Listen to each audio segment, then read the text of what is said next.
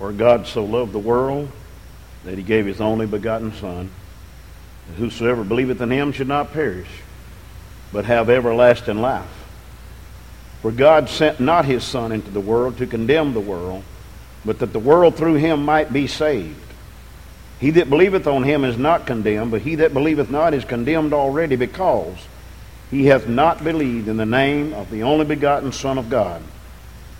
And this is the condemnation, that light is come into the world, and men loved darkness rather than the light, because their deeds were evil. For everyone that doeth evil hateth the light, neither cometh he to the light, lest his deeds should be reproved. But he that doeth truth cometh to the light, that his deeds may be made visible, and that they are wrought in God. Father, thank you for your precious word. Thank you for your Son Jesus, who came and died on the cross for our sins. And Lord, I thank you that he arose from the grave. I thank you that he's on the right hand of you right now, making intercession for us. And Lord, I pray that you'd help us with our unbelief, that we would continue to serve you and believe even more than we ever have. In Jesus' name, amen. You may be seated. Even though no one has ever seen God at any time, the Bible says that, no one has ever seen God and lived. So, with that in mind, what does it feel like to feel the presence of the Lord? What does it feel like? Praise God for the song, Miss Doris. Thank you for Brother James singing it. But I don't know about you, but just listening to the words, I just had cold chills thinking about what God has done and is doing here and through our lives. It is amazing, to say the least, that he has chosen us to live in. He has chosen us to serve him. You see, God wants us to know that he is near. He wants us to know that he's real. He wants us to know that he will answer prayers. And he wants us to know he's soon to return. So I just want us to think about feeling the presence of God. I just want us to look at some Bible characters and then to finish up with our own self. What does it feel like to feel the presence of God? Can you imagine Adam being placed in a perfect garden and had everything that he needed? And God said, but don't do this. And Adam failed. What did it feel like? The Bible says, and he heard God walking in the cool of the evening in the garden. God simply said, Adam, where are you? It wasn't that God didn't know where he was. And God knows where all of us are. But he wanted Adam to see where he was. And so Adam said, hey, what are you hiding for? Well, have you done what I told you not to do? Yes, sir. Do you know the consequences? No, sir. And God began to hand out the consequences. It's been going on ever since Adam and Eve disobeyed God. What did it feel like to Adam to know that he had failed? I also think of Cain. Cain was born into the same family as Abel, brothers. They both had a task. They both had jobs. But they failed to obey. Cain did. He failed to obey the word of the Lord. He had good intentions, but it wasn't the right intention. So when I think of us, we sometimes have good intentions, but we overlook God in the process. What did it feel like when God said, Cain, where is your brother Abel? As if God didn't know. And Cain had an opportunity to confess his sin right there. And he said, how should I know? Am I supposed to keep up with him? And then the terrible feeling came over Cain when God said his blood was crying out from the earth. What did it feel like? I think of Noah. And God said, Noah, some things are about to change. And here's what I want you to do. Here's your blueprint. You've got your 3 boys. And no matter what comes, no matter what people might say, I want you to keep on going. Preaching about something that had never happened before, the flood. I want you to build an ark. And he did. I've heard people say, well, how in the world did Noah get all the animals on the ark? He didn't have to. His job was to prepare the ark. And God would do the calling. Okay? It's not up to me to call. It's up to me to prepare the ark. It's up to me to preach and teach and live out the Word of God and be a witness. And God will do the calling.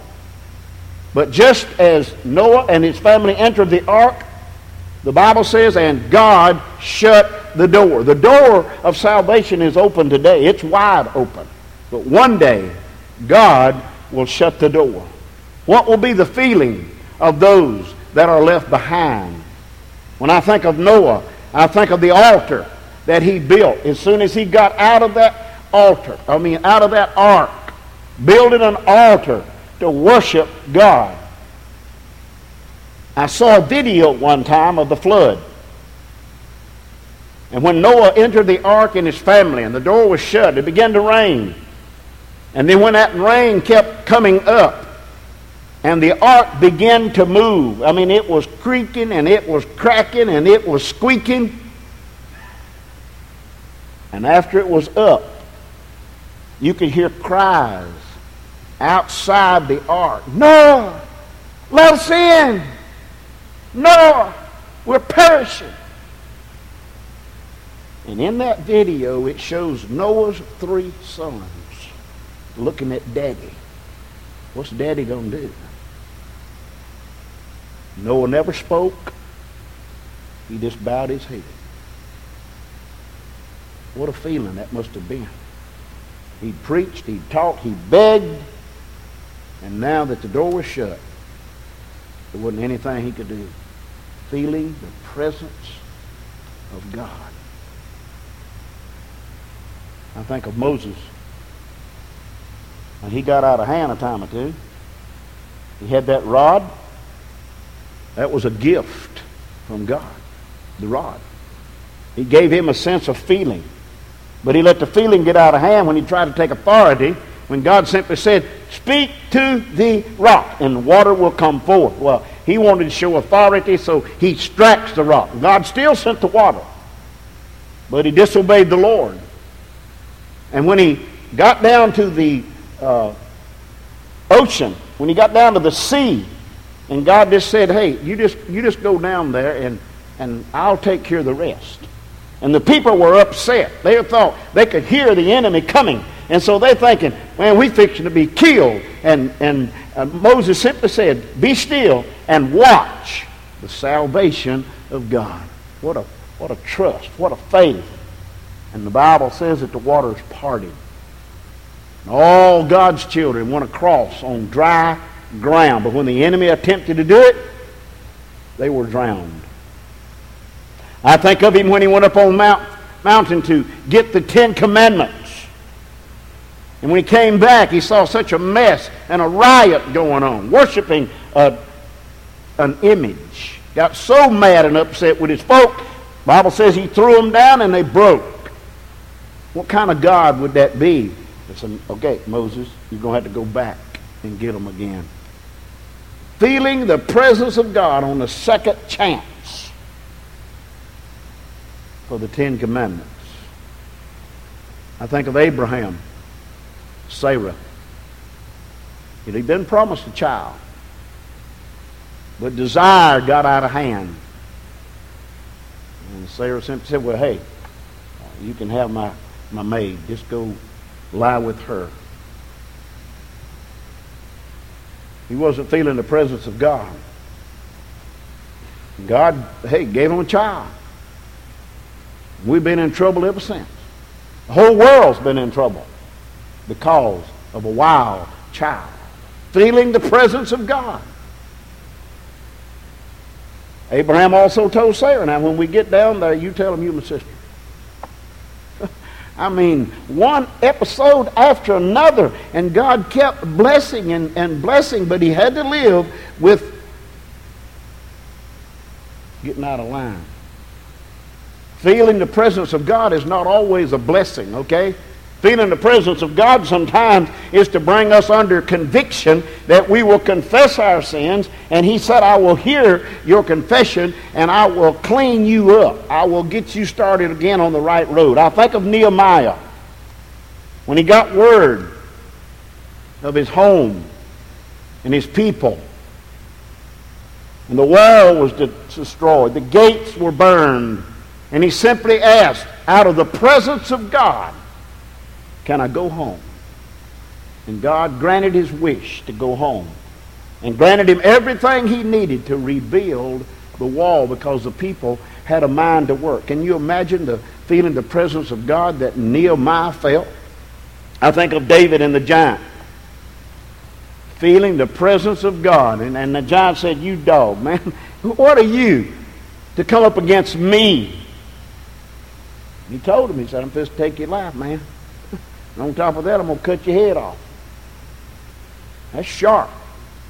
Feeling the presence of God, David went forward, and that's what happened. That's why it's so good when you read the 23rd Psalm where he again says, the Lord is my shepherd.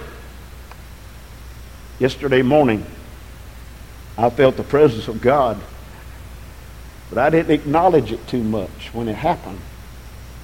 I was in the room with Mr. Bruce McGuffin, and the doctor came in and just simply said, Mr. Bruce, you know you're pretty old now, you're in your 90s. And he said, everything's getting old, you know, your heart. Everything about you is getting old. And we're trying to decide whether you can have surgery or not. And Mr. Bruce said, all he said was this. He looked right at the doctor. He said, the Lord is my shepherd. And the doctor said, amen. You know, praise the Lord. He is our shepherd. If we're a Christian, he is our shepherd. What do I have to fear? I think of Isaiah. Man, did he ever feel the presence of the Lord? When he said, in the year that King Uzziah died, I saw the Lord. Also high and lifted up. His train filled the temple. The post of the building shook because of the presence of God. And it was such a conviction on Isaiah. He shot it out right quick. Here am I, send me, I'm raring to go. Feeling the presence of God. I think of Simeon, who only asked God one thing. Don't let me die till I've seen the Christ child. Can you imagine the day that Joseph and Mary brought Jesus in that temple? I can imagine that Simeon had a spell, rejoicing. Now I've seen the Christ child. I'm ready to go. John the Baptist, preaching the gospel, baptizing people who had repented of their sin. And all of a sudden, he said, look, yonder he comes. I told you he's coming. Can you imagine the cold chills that must have went over John when Jesus walked out into the water and John, feeling the presence of Almighty God, his son stood there and said, I want you to baptize me. I can't imagine what John must have felt. How about Paul, who was Saul at the time that the great light struck him down? He felt the presence of God so strong, he said, Lord, what would you have me do?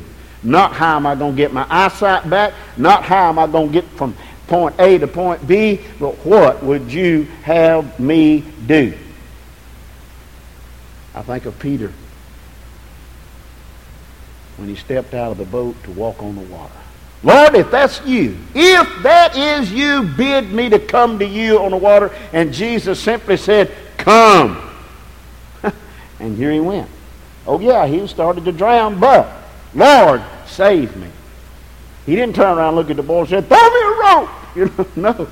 Lord, save me. I can't imagine what Peter must have felt when he felt the hand of God through Jesus to lift him up. How about Mary, the mother of Jesus?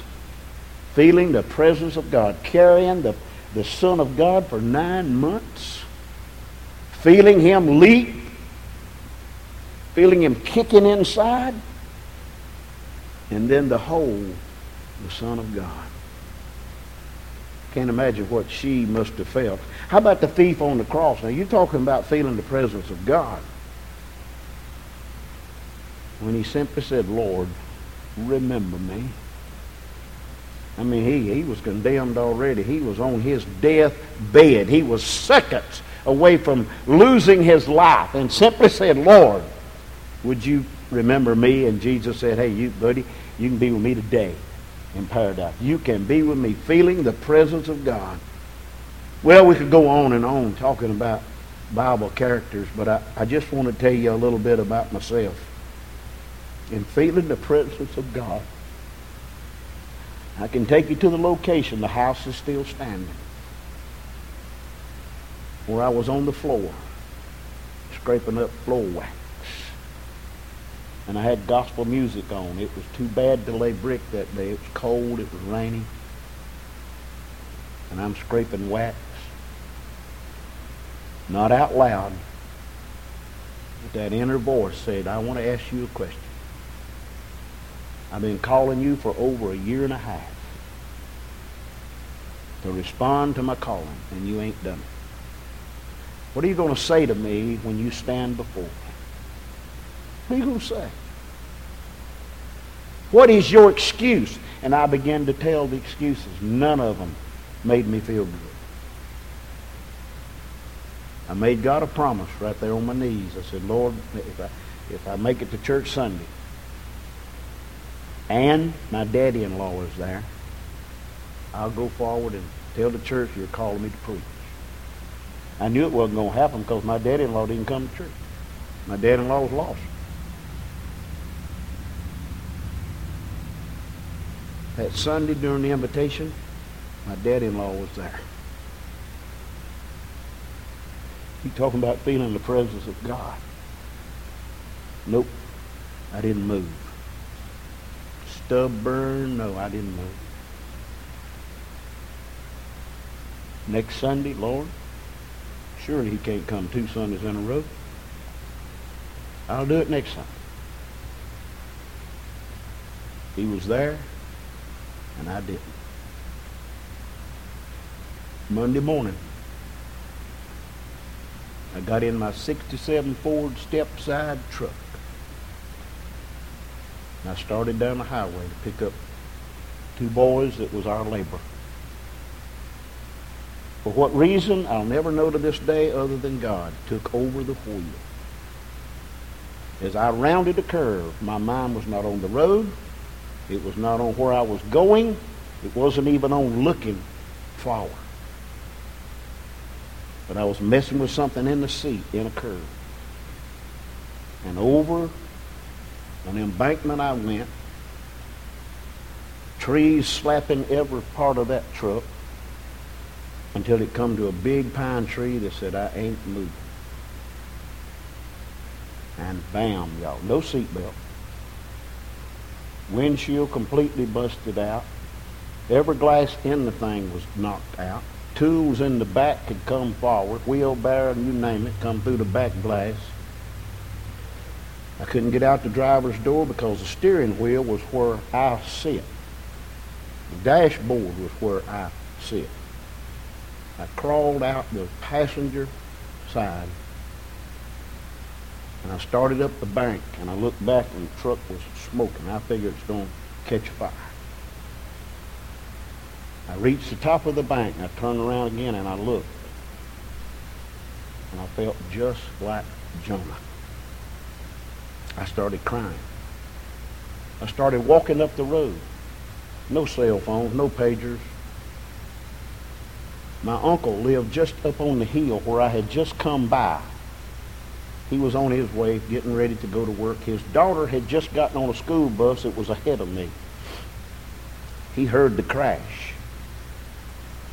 Well, he didn't think much about it. He said, well, you know, could have been anything. And then he saw me running up the road.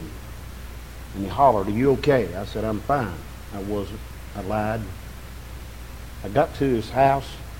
He said, what's going on? I said, my truck's sitting in the ditch down yonder. Ditch sounded better than a gully. We went down there to pull it out, and he said, man, where is the truck? I said, it's way off down yonder. He said, I can't get that out. We're going to have to call a wrecker. I didn't want no wrecker. I didn't want my truck drug up the road and everybody see it. I felt so ashamed that I was going through what I was going through for no reason. Got the truck out and pulled it up to his house. I said, Dub, would you take me on to the job? I said, we've got to pick up 2 boys. He said, no, we're going to your house. I said, oh, no, please don't take me to the house. Drove up in the yard. Lynn was preparing to go to school. This was very early that morning. She comes to the door. I get out. She said, what's the matter? I said, well, I wrecked my truck. You all right? I said, I'm fine. Lied again. The only part of me that was hurt was right here where I hit the steering wheel. I had no broken bones, no fractures. Didn't even go to the doctor. I went on to work. We were bricking Gene Burdett's house. Gene used to pastor car ramp out here years ago. He was my pastor. Come lunchtime, the boss man said, why don't we just run down here to the little station and get us a hot dog? We did. All the seats were taken except one was with my pastor. I sat down with him. I was feeling the presence of God. I mean, just clamping down more and more. And I simply asked him, I said, Preacher Burdett, I said, how you know if God's calling you to preach? He looked right at me. He said, it'd be wonderful, wouldn't it, if I got a phone call today or a letter on my desk? He said, ain't going to happen, Kenny. He said, but I'll tell you this, if you can do anything else and be happy, you better do it. Don't go that route. If you can't be happy, I'd obey the Lord. So the following Sunday, I did. But I went through all manner of hell, driving me crazy over a year and a half, feeling the presence of God. God opening up door after door. But I wouldn't do it. And I think about, many times I think back about those days that I felt the presence of God. Sitting on the side of the bed of many a night, laying sound asleep. Lord, I can't do this. Bottom line was I didn't want to do this. And I thought, you know, here I sit, amazed in the presence of Jesus, the Nazarene. And I wonder how in the world he could love me. A sinner, condemned unclean, and not wanting to obey the Lord. Many a night I felt his presence. And I hear him say, I just want you to preach. I just want you to preach. It wasn't what I wanted. But I thank God tonight that God kept having patience with me and spared my life. I had no insurance on my truck except what it took to get a tag, so I lost everything. In those days, we worked from week to week. Week to week. I don't know how I got through other than knowing that the Lord did it all. When I look back now, He done it all. The truck was not worth anything compared as I look back on the things of today. I could have been killed easily. I was saved, but I was out of the will of God. And He simply said, what are you going to say when you stand before me?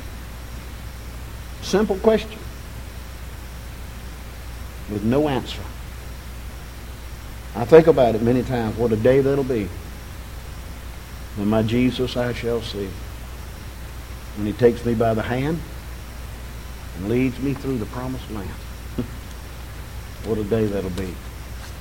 Feeling the presence of God is an awesome thing. Knowing you're doing what God's called you to do is another awesome thing. I wonder and I think many times when people say, I thought you retired. I said, I did. Well, what are you doing up there? I said, because that's where God put me. An awesome thing. Father, thank you for the night. Thank you again for allowing me to feel your presence. Lord, bless our people. Lord, may they feel your presence. May they hear your call for whatever you're asking. And Lord, whatever we do, may we do it for your glory and for your honor. For we ask it in the name above every name. And that's in the name of Jesus. Amen.